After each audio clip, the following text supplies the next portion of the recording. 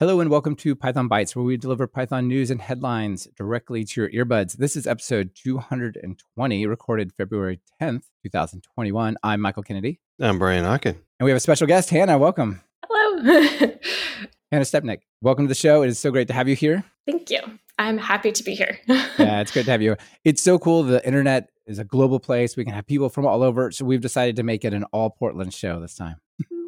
We could do this in person, actually. Well, not really, because we can't go anywhere, but theoretically, geographically anyway. Yeah, so all three of us are from Portland, Oregon. Very nice. Before we jump into the main topics, a few quick things. One, this episode is brought to you by Datadog. Check them out at pythonbytes.fm/Datadog. And Hannah, do you just want to give people a quick background on yourself? So I'm Hannah. I have written a book, which is weird to say, about pandas, but I also just go around give talks at various conferences on Python. So yeah, I gave re-architecting a legacy code base recently. That sounds interesting and challenging. Yeah.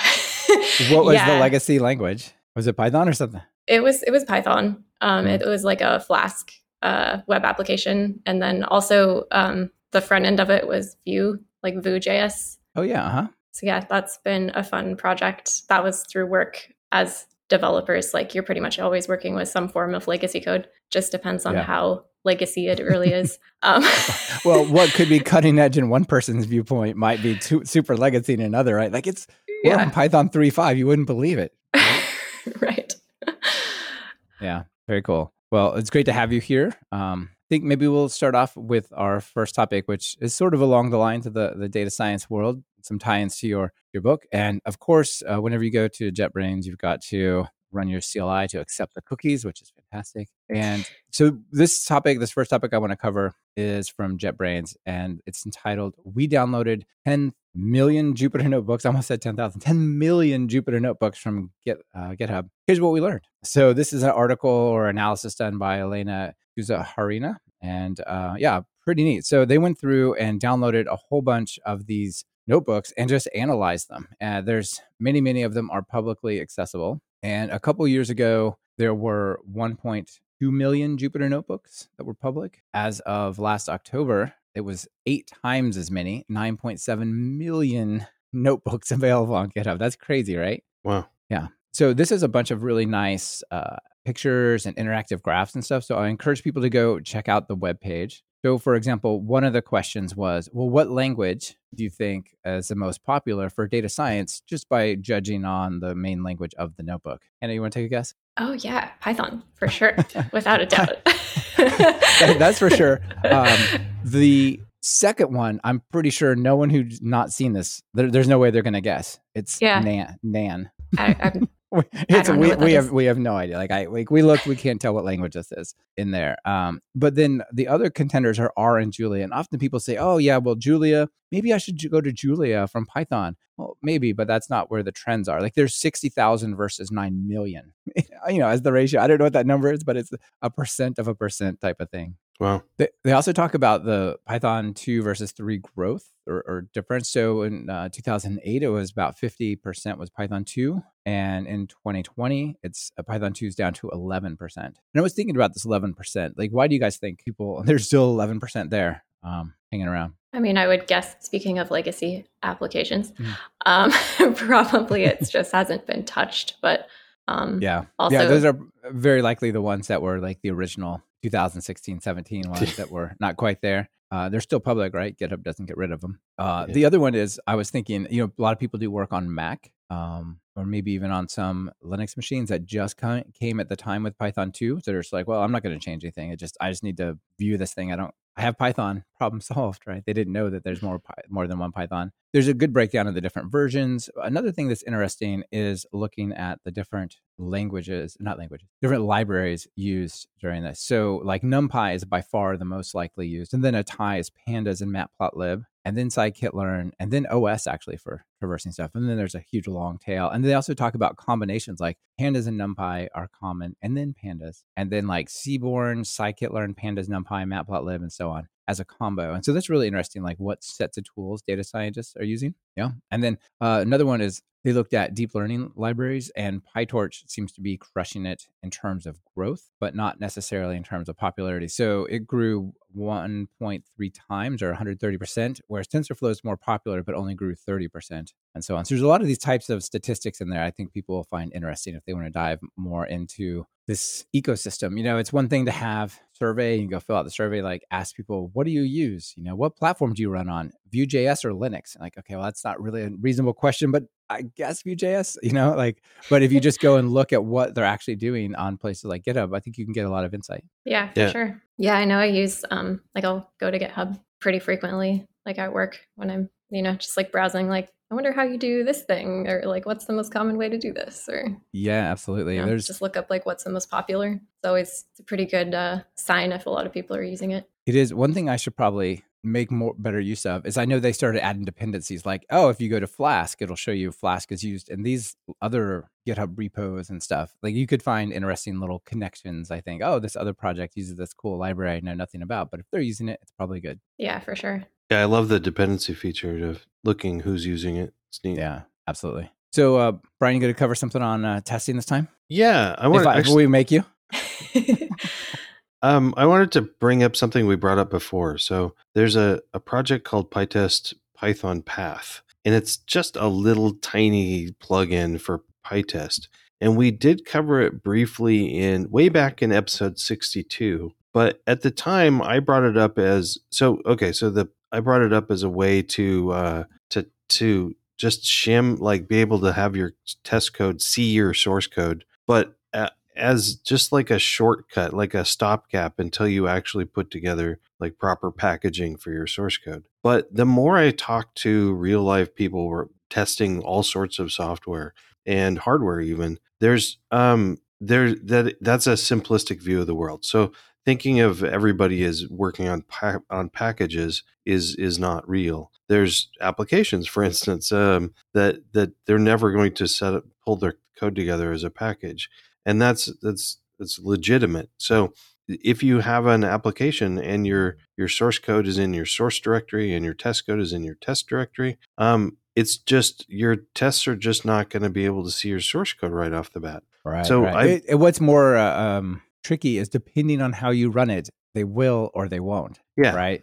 If you say run it with PyCharm and you open up the whole thing and it can like put together the paths, you're all good. But if you then just go into the directory and type PyTest, well, maybe not. It doesn't work. And it just confuses a lot of people. And so more and more, I'm recommending people to use this little plugin. And really, the big benefit is it gives you it does a few things, but the biggie is just you can add a Python path setting within your PyTest ini file, and you stick your ini file at the top of your project. And then you just give it a relative path to where your source code is, like source or SRC or something else. And then PyTest from then on will be able to see your source code. It's a really simple solution. It's just, that's way better than what I do. I don't think it's a stopgap. I think it's awesome. So yeah, I totally agree. What I do a lot of times is certain parts of my code, I'm like, this is going to get imported.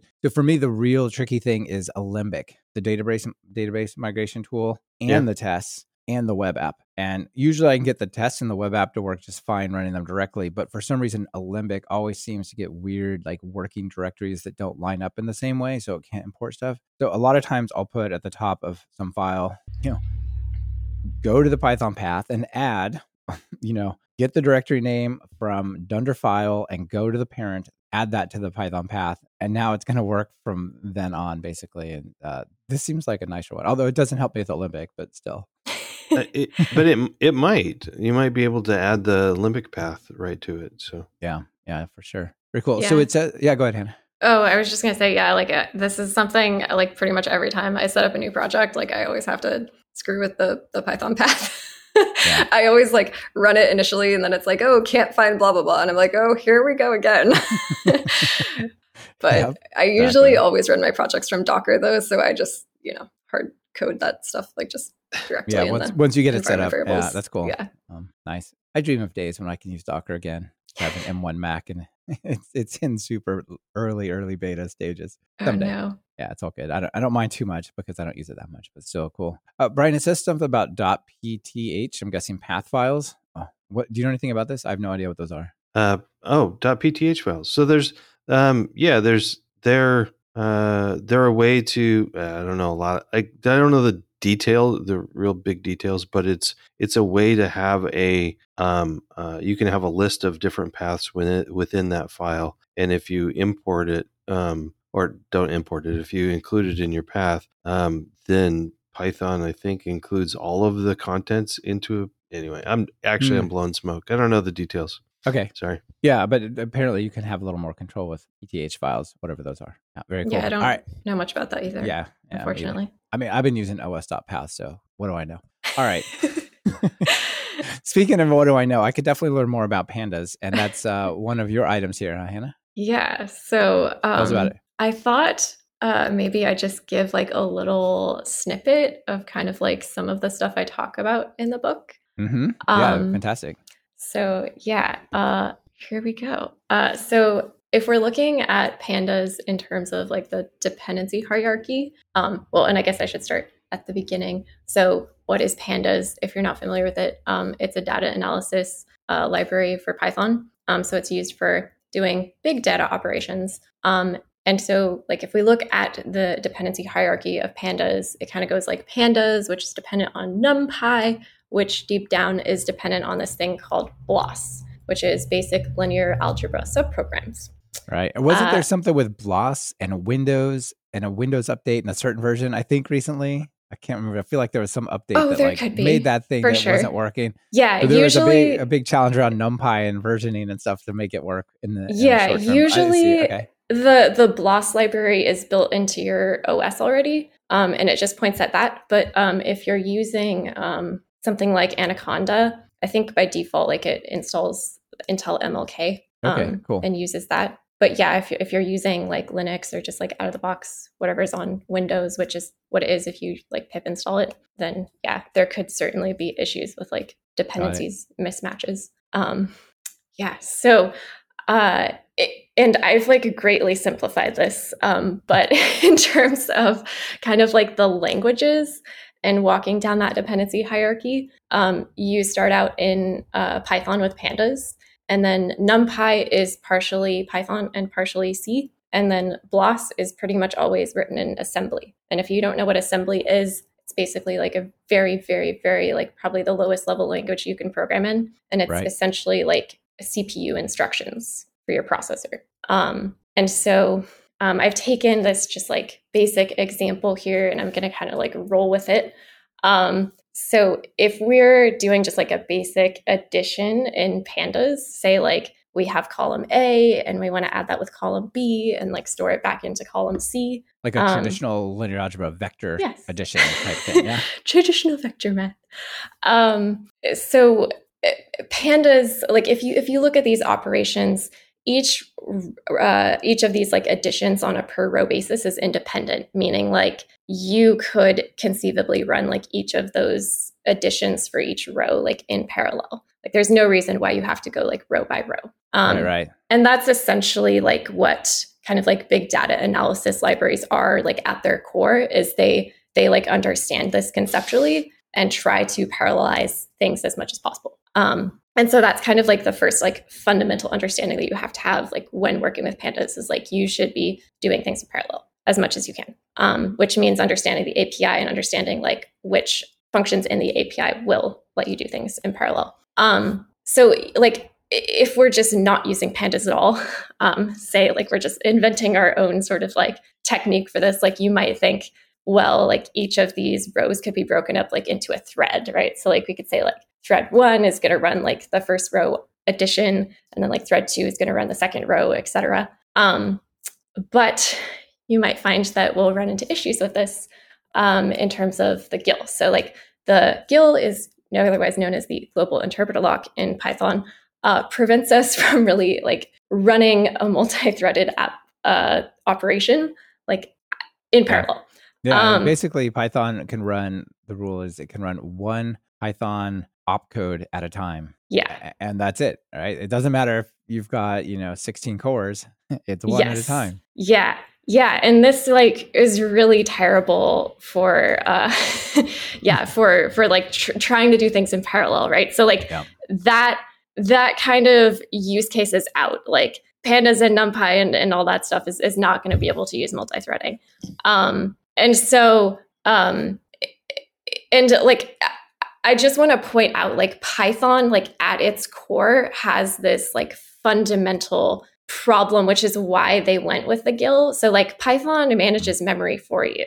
And how it does that is it keeps track of references to know when to free up memory. So like when memory can be like completely destroyed and somebody else can use it, essentially. And like that's otherwise something you got to do stuff like Brian sometimes probably has to do with C and like malloc and free and all those things, right? Yeah, exactly.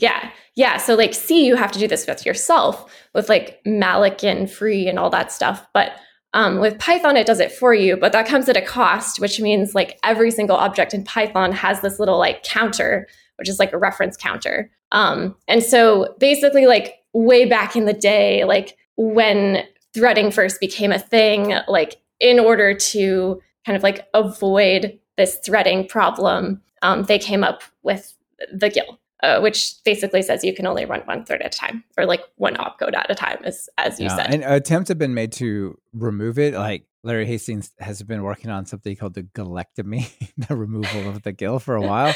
And the main problem is if you take it away, the way it works now is you have to do lock on all memory access, all variable access, which actually has a bigger hit than a lot of the benefits you would get, at least in the single threaded case. And I know Guido said, like, look, we really don't want to make changes to this if it's going to mean slower single threaded Python. So probably not for a while. Yeah. And that is a big problem. So like, I mean, if generally what people use like instead of threads in Python is they use like multi-process and they spin up multiple Python processes, right? And like that truly kind of like achieves the parallelism.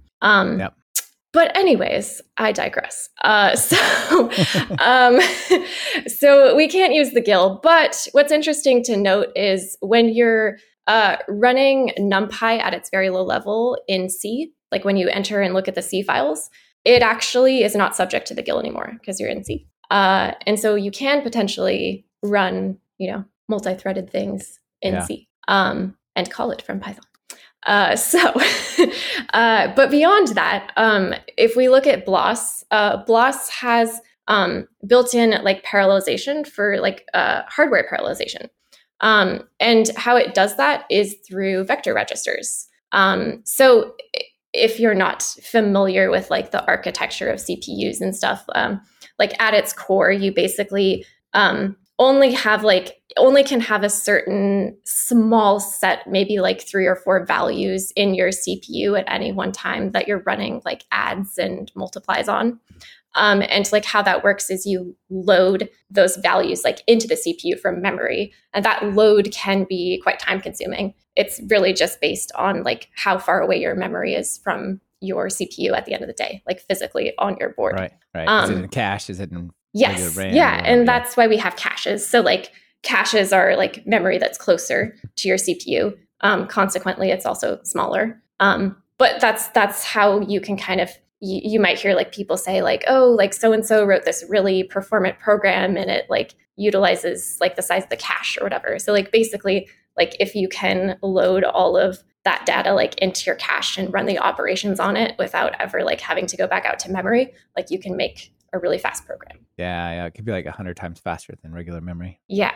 And cool. So essentially like that's what BLOS is trying to do like underneath and NumPy is they're trying to take this giant set of data and break it into chunks and load those chunks into your cache and operate on those chunks and then dump them back out to memory and load the next chunk. Yeah, very cool. Thanks for pointing that out. Like I didn't realize that BLOS leveraged some of the OS native stuff, nor that it had like special CPU instruction type optimizations. That's pretty cool. Yeah. So like it has like on top of the registers, it also has these things called like vector registers, which actually can hold like multiple values at a time in your CPU.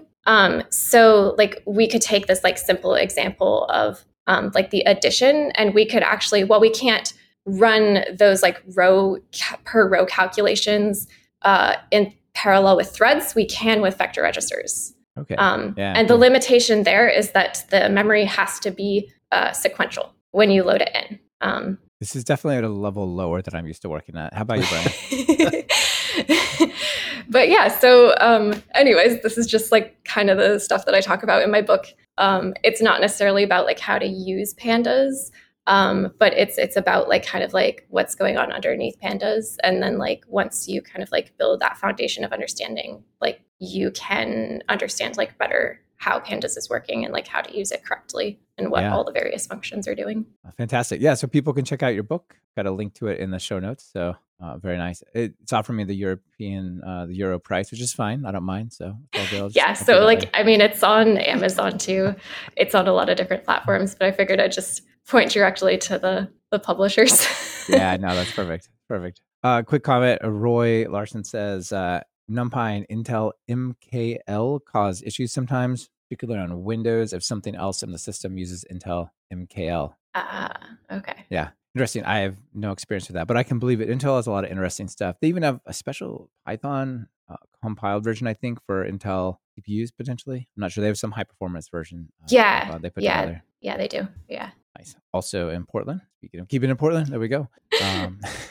Now, before we move on to the next item, let me tell you about our sponsor today. Thank you to Datadog. So they're sponsoring Datadog. And if you're having trouble visualizing latency, CPU, memory bottlenecks, things like that in your app, and you don't know why, you don't know where it's coming from or how to solve it, you can use Datadog to correlate logs and traces at the level of individual requests, allowing you to quickly troubleshoot your Python app. Plus, they have a continuous profiler that allows you to find the most resource-consuming parts of your production code all the time at any scale with minimal overhead. So you just point out your production server, run it, which is not normally something you want to do with diagnostic tools, but you can with their continuous profiler, which is pretty awesome. You'll be the hero that got that app back on track at your company. Get started with a free trial at pythonbytes.fm/Datadog, or just click the link in your podcast player show notes. Now, I'm sure you all have heard that working with Pickle has all sorts of issues, right? So the Pickle is a way to say, take my Python thing, make a binary version of bits that looks like that Python thing so I can go do stuff with it, right? That's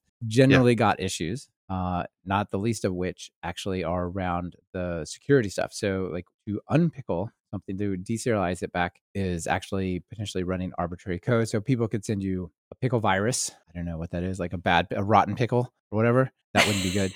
So there's a library I came across that solves a lot of the pickle problems. It's supposed to be faster than Pickle, and it was cleverly named Quickle.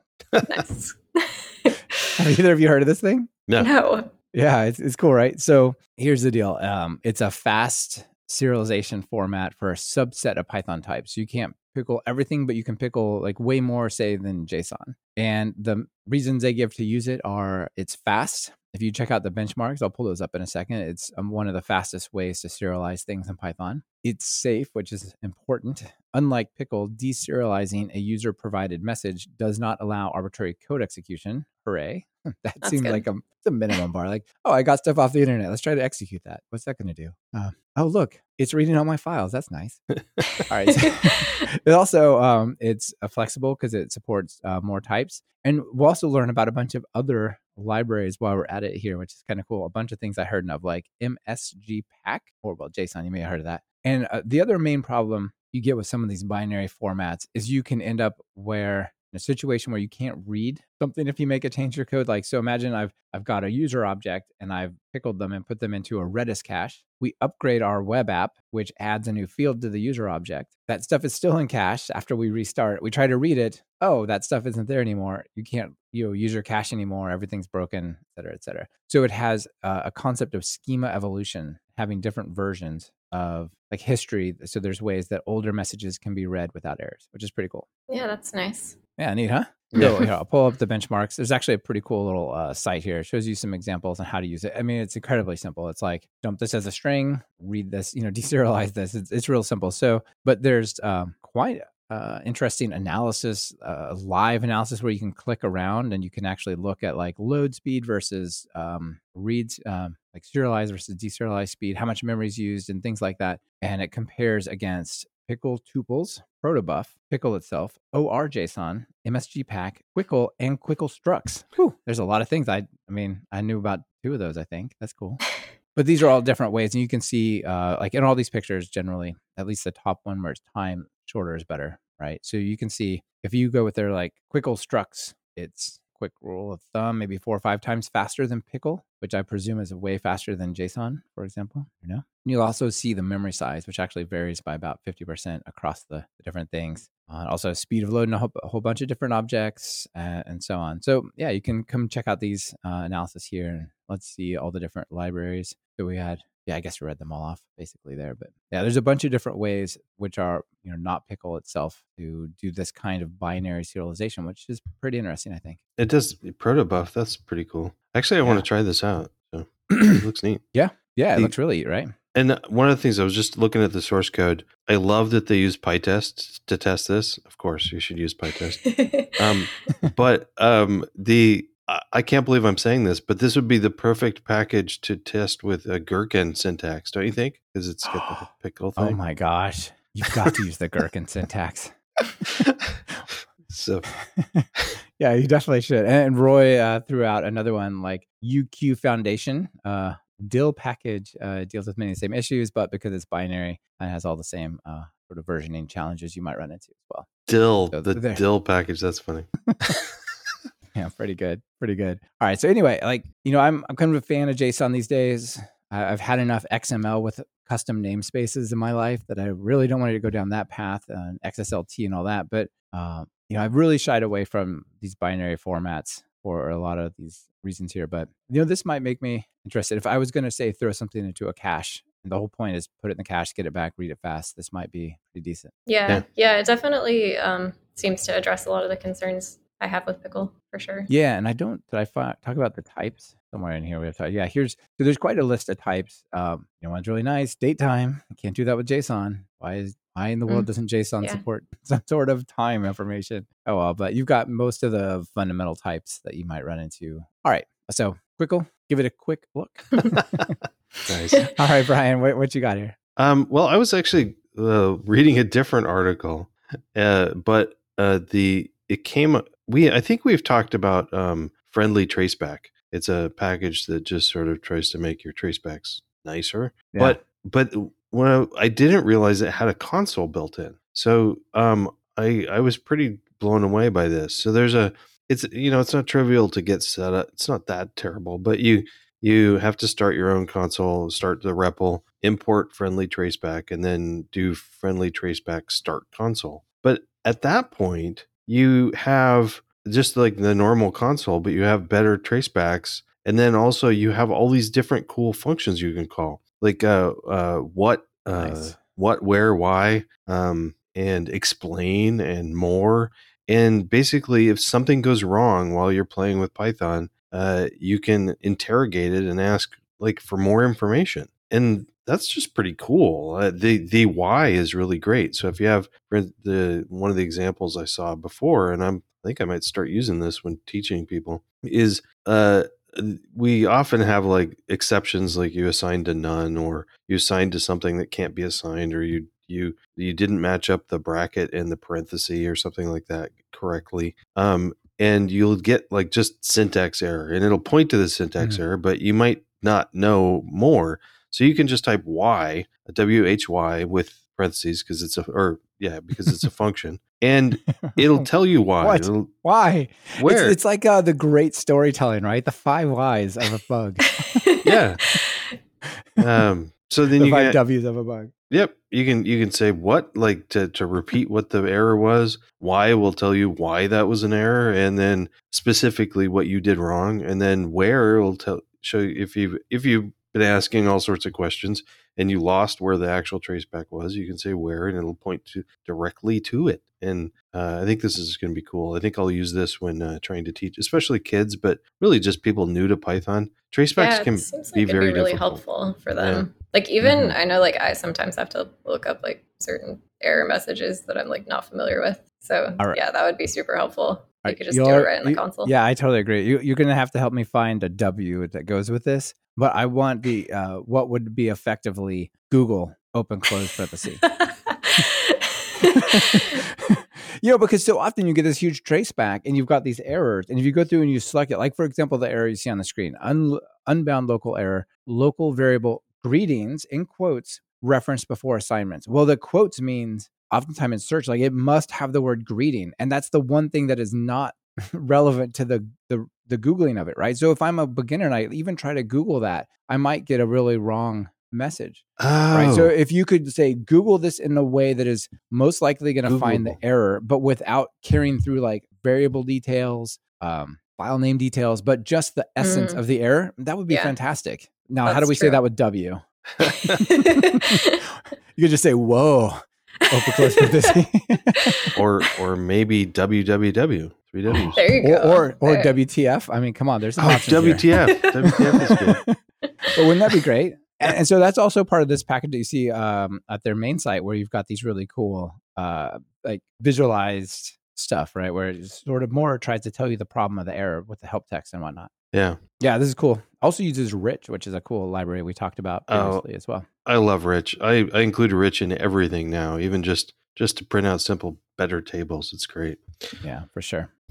Hannah, do you see yourself using this, or is it? Are you more in notebooks? Oh no, I mean I usually use like the PDB debugger. So yeah, I mean I'm not sure if really this as it is would be like a problem. It would depend on how much information it has about like obscure errors from dependent libraries, which is usually what I end up looking at these days. Yeah. But yeah, I mean conceively, like that could be helpful. Yeah, if we get that WTF feature added, then it's going to go. Oh yeah, for sure. Gosh. Speaking of errors, let's cover your last item of the show. So I at work work in the security org, and I write like automation tools for them, which means sometimes the repos that we work on get to be like test subjects for new like requirements and such. And so recently our org was exploring like static code analysis, looking for like security vulnerabilities in the code. And so I ran across Bandit, and I integrated Bandit into We don't have time to go through these old legacy code and fix these problems. Oh, wait, this is what it means? Oh, sorry. Yes, we can do that right now. Right? That's the kind of report you got from Bandit? Yeah, exactly. So yeah, we integrated Bandit into our legacy code base, and we actually, it's funny you say that, because the bug that I found using Bandit was actually like from the legacy code. That does not surprise me. Yeah. So it was a pretty stupid like error. Like it was pretty obvious, like if you were doing a code review, but because it was legacy code and it was like already there, I just like never noticed. But it was basically like issuing like a request with like no verify. So it was like an unverified like HTTP request. And Bandit was like, no. Yeah. This broken SSL certificate keeps breaking it. I just told it to ignore it. Oh, okay. Yeah. Okay. Yeah. Well, and I honestly, like, I think that might have been why it was there in the first place. Cause I know like like several years ago, like had some certificate issues. So yeah, that might be. And it was like an internal talking to internal. Yeah, so it was so it's like, maybe even a self-signed certificate that nothing trusted, but like it technically is there. Yeah. Yeah. It was like, we'll just do that. It's fine. But yeah, so Bandit is basically like a linter, but it looks for security issues. So you could just like pip install it, and then just like run it on your code, and it will find a bunch of different potential security issues, like just by like statically analyzing your code. And I've pretty much like come to the opinion that like, why haven't I done this on all of my other projects? Like I should be doing this on every single project. Like, cause like as like a developer, I always run like lint and black and stuff like that.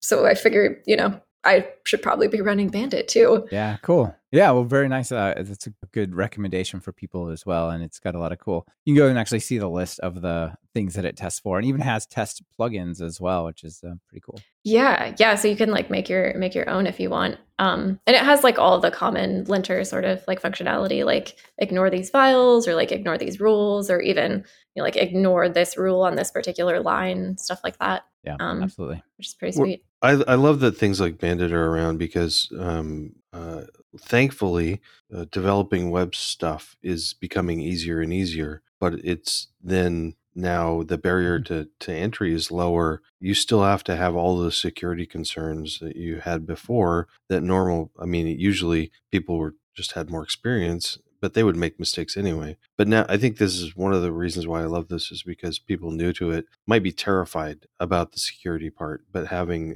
Bandit on their looking over their shoulder is great. Yeah. Like don't publish with the debug setting on and Flask or Django or anything like that. Just simple, obvious stuff. And like honestly, like having worked in the security org for about a year now, like I've come to the understanding that a lot of security issues stem from just like basic, like sort of misconfigurations. So like something like this is perfect. And I really like that you added you wrote in the show notes a pre-commit how to hook this up with pre-commit, because I think having it in pre-commit or in a CI pipeline is important because like you guys were joking about, often security problems come in because somebody's just trying to fix something that broke, but they don't really realize how many other things it affects. So The site's down. We got to make it work quick. Just turn on the debug thing. We'll just look real quick, and then you forget to turn it off or whatever. Yeah, for sure. Yeah. Just stupid human errors. Nice. All right, I want to go back real quick, Brian, because your mention of friendly traceback got a lot of stuff. So let me just do a quick audience reaction. Robert says, "It is cool, Brian." John Sheehan says, "I was just thinking of something the same. Would be cool. It's a great teaching concept." Anthony says, "Super useful." John says, "I've been doing more demo code in the console rather than IDE, and this looks like it would help." W, how to fix it. W, wow, how, W. I love it, Robert. Very good. Zach says, "What is this magic? This looks amazing." And so on. All right. Well, thanks, everyone. I'm glad you all like that. So that's it for our main items. Brian, you got any extras you want to throw out there? You were doing something with climate change, or what are you doing this week? Yeah, I'm sharing a room with some people. Just a sec. I did do 2 meetups with Noah and then with the Aberdeen Python meetup. Wait, I got to interrupt you really quick. Did all that talk that Hannah did about Bandit and viruses get you? I'm just kidding. It's all right. I'm sorry. I was trying sorry about that. Carry on. What was the question? I missed your question. Did all this talk with Hannah that Hannah had about viruses and hacking and stuff with Bandit, did it make you nervous and you had to put on your mask? No, I'm in a group meeting in a group room and somebody came in. But it's all good. I'm just teasing. Carry on. That's funny. I also wanted to look like a bandit. Yeah, exactly. Yeah. But I was thrilled that Noah asked me to speak to them. That was neat. And then the Python Aberdeen people. And also but they mentioned that Ian from the Python Aberdeen group said that he had an arrangement with you that when Michael, that when the pandemic is over, you're going to go over and you're going to do like a whiskey tour or something like that. So I don't know the details, but it sounds good to me already. Anyway, if that happens, I want to go along. It's a Python Bytes outing. Let's do it. And then we have our PDX West meetup tomorrow. You're going to speak. That's kind of exciting. So. Yeah, it's gonna be fun, and it's virtual, so people can attend. However, I've got feedback from both you and Matt Harrison gave me some feedback. So I'm updating my training page on testing code. So because I really like working with teams. So and anybody else wants to give me feedback on my training page, maybe I'd love to hear it. So yeah, or maybe they even want to have some PyTest training for their team. Yeah, I mean, testing is something that I think teaching a team at a time is a great thing because people can really, I don't know, we can talk about their particular problems, not general problems. It's good. So yeah, For sure. Well, you also need more of a team buy-in on testing, right? Because like if one person writes code and won't write the test, and another person is like really concerned about making the test fast, it's super frustrating when the person who doesn't want to run the tests keeps breaking the build. But like, anyway, it's a team sort of sport in that regard. Yep. Yeah.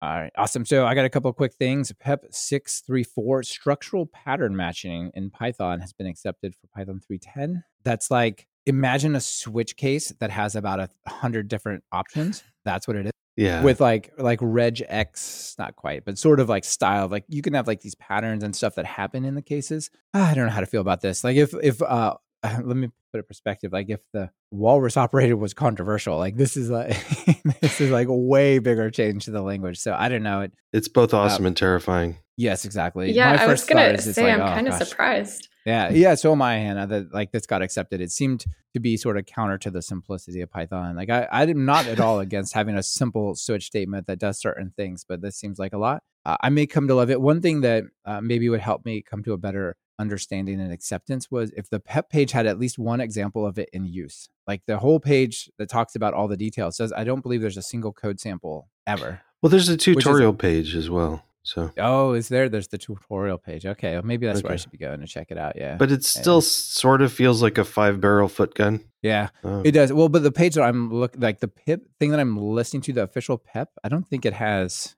Does it have the tutorial? Yeah, no, you're right. It does. It does. Somewhere down. PEP 636. Yeah, it's a different PEP that is the tutorial for the PEP. Interesting. I didn't realize that. It's kind of meta, honestly. Anyway, to me, I'm a little surprised it's accepted. Fine. I know people worked really hard on it, and congratulations. A lot of people really want it. It comes from Haskell, right? So Haskell had this like pattern matching, like alternate struct thing. I don't know. I just feel like Haskell and Python are far away from each other. So that's my first impression. I will probably come to love it at some point. PyCon registration is open. So if you want to go to PyCon, you want to attend and be more part of it than just like watching the live stream on YouTube, be part of that. I think I'm going to try to make a conscious effort to attend the virtual conference, not just catch some videos. So you can do that. Yeah, PyCon is awesome. Like my first conference was PyCon, and then I went to other conferences, and I was like, what are wrong with these conferences? Like, why do they suck so much? I know. I feel the same way. I know. It's really, really special. I'm sure the virtual one will be good. I can't wait for the in-person stuff to come back because it really is for an sure. Experience. Yeah, it's a whole nother experience in person. I consider it basically my geek holiday where I get away and like just get to hang out with my geek friends. I happen to learn stuff while I'm there. Totally. And then Python WebConf is coming up, and that's registration is open for that as well. And I suppose probably PyCascades, which Brian and I are on a panel at there as well. Oh, nice. Now, I put a link into an hour of code for Minecraft, which has to do with programming Minecraft with Python. If people are looking to teach kids stuff, that looks pretty neat. So my daughter's super into Minecraft. I don't do anything with it, but if you are and you want to make it part of your curriculum, that's pretty cool. Hannah, anything you want to throw out there before we break out the joke? Nope, I'm good. Awesome. Do it. All right. So this one, we have something a little more interactive for everyone. We've got a song about PEP 8, about writing clean code. This is written and produced, sung by Leon Sandoy, goes by Lemon. And him and his team over at Python Discord, he runs Python Discord, and apparently it was a team effort creating this. And the reason I'm covering is a bunch of people sent it over. So Michael Rogers Valet sent it over. So you should cover this. Dan Bader said, check this out. Alan McElroy said, hey, check out this thing. So, all right. I actually spoke to Lemon and said, hey, do you mind if we play this? He said, no, that'd be awesome. Give us a shout out, of course. So we're going to actually play the song as part of this. On the live stream, you get the video. On the audio, you get, audio. So I'm going to kick this off and we'll come back and I'd love to hear Brian and Hannah's thoughts. Here we go.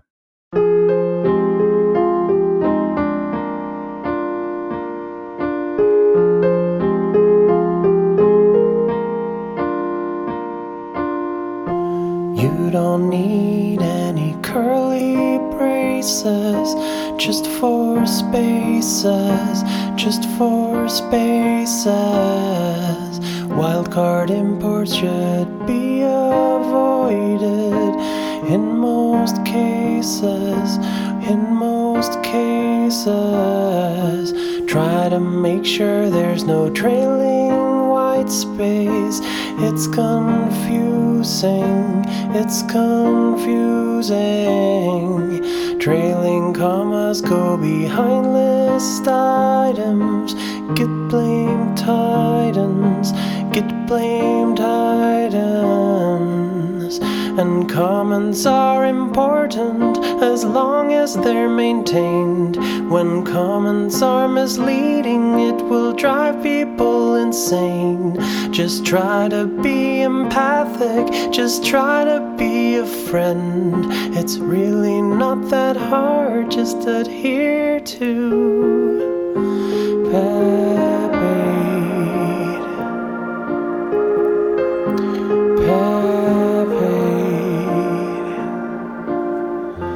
Constants should be named all capital letters and live forever, live forever. And camel case is not for Python, never ever, never ever. And never use a bare exception, be specific. Be specific. No one likes the horizontal scroll bar. Keep it succinct. Keep it succinct. And comments are important as long as they're maintained. When comments are misleading, it will drive people insane.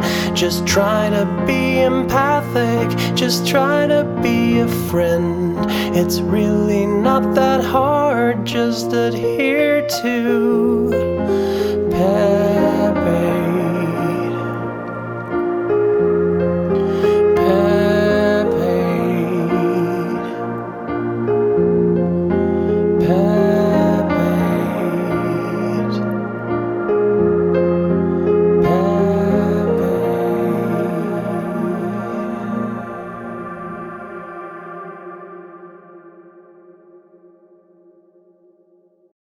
That was amazing. I like can sympathize with like so much of what he's saying. Like I'm just like having flashbacks to like a discussion I had with my teammate about like comments.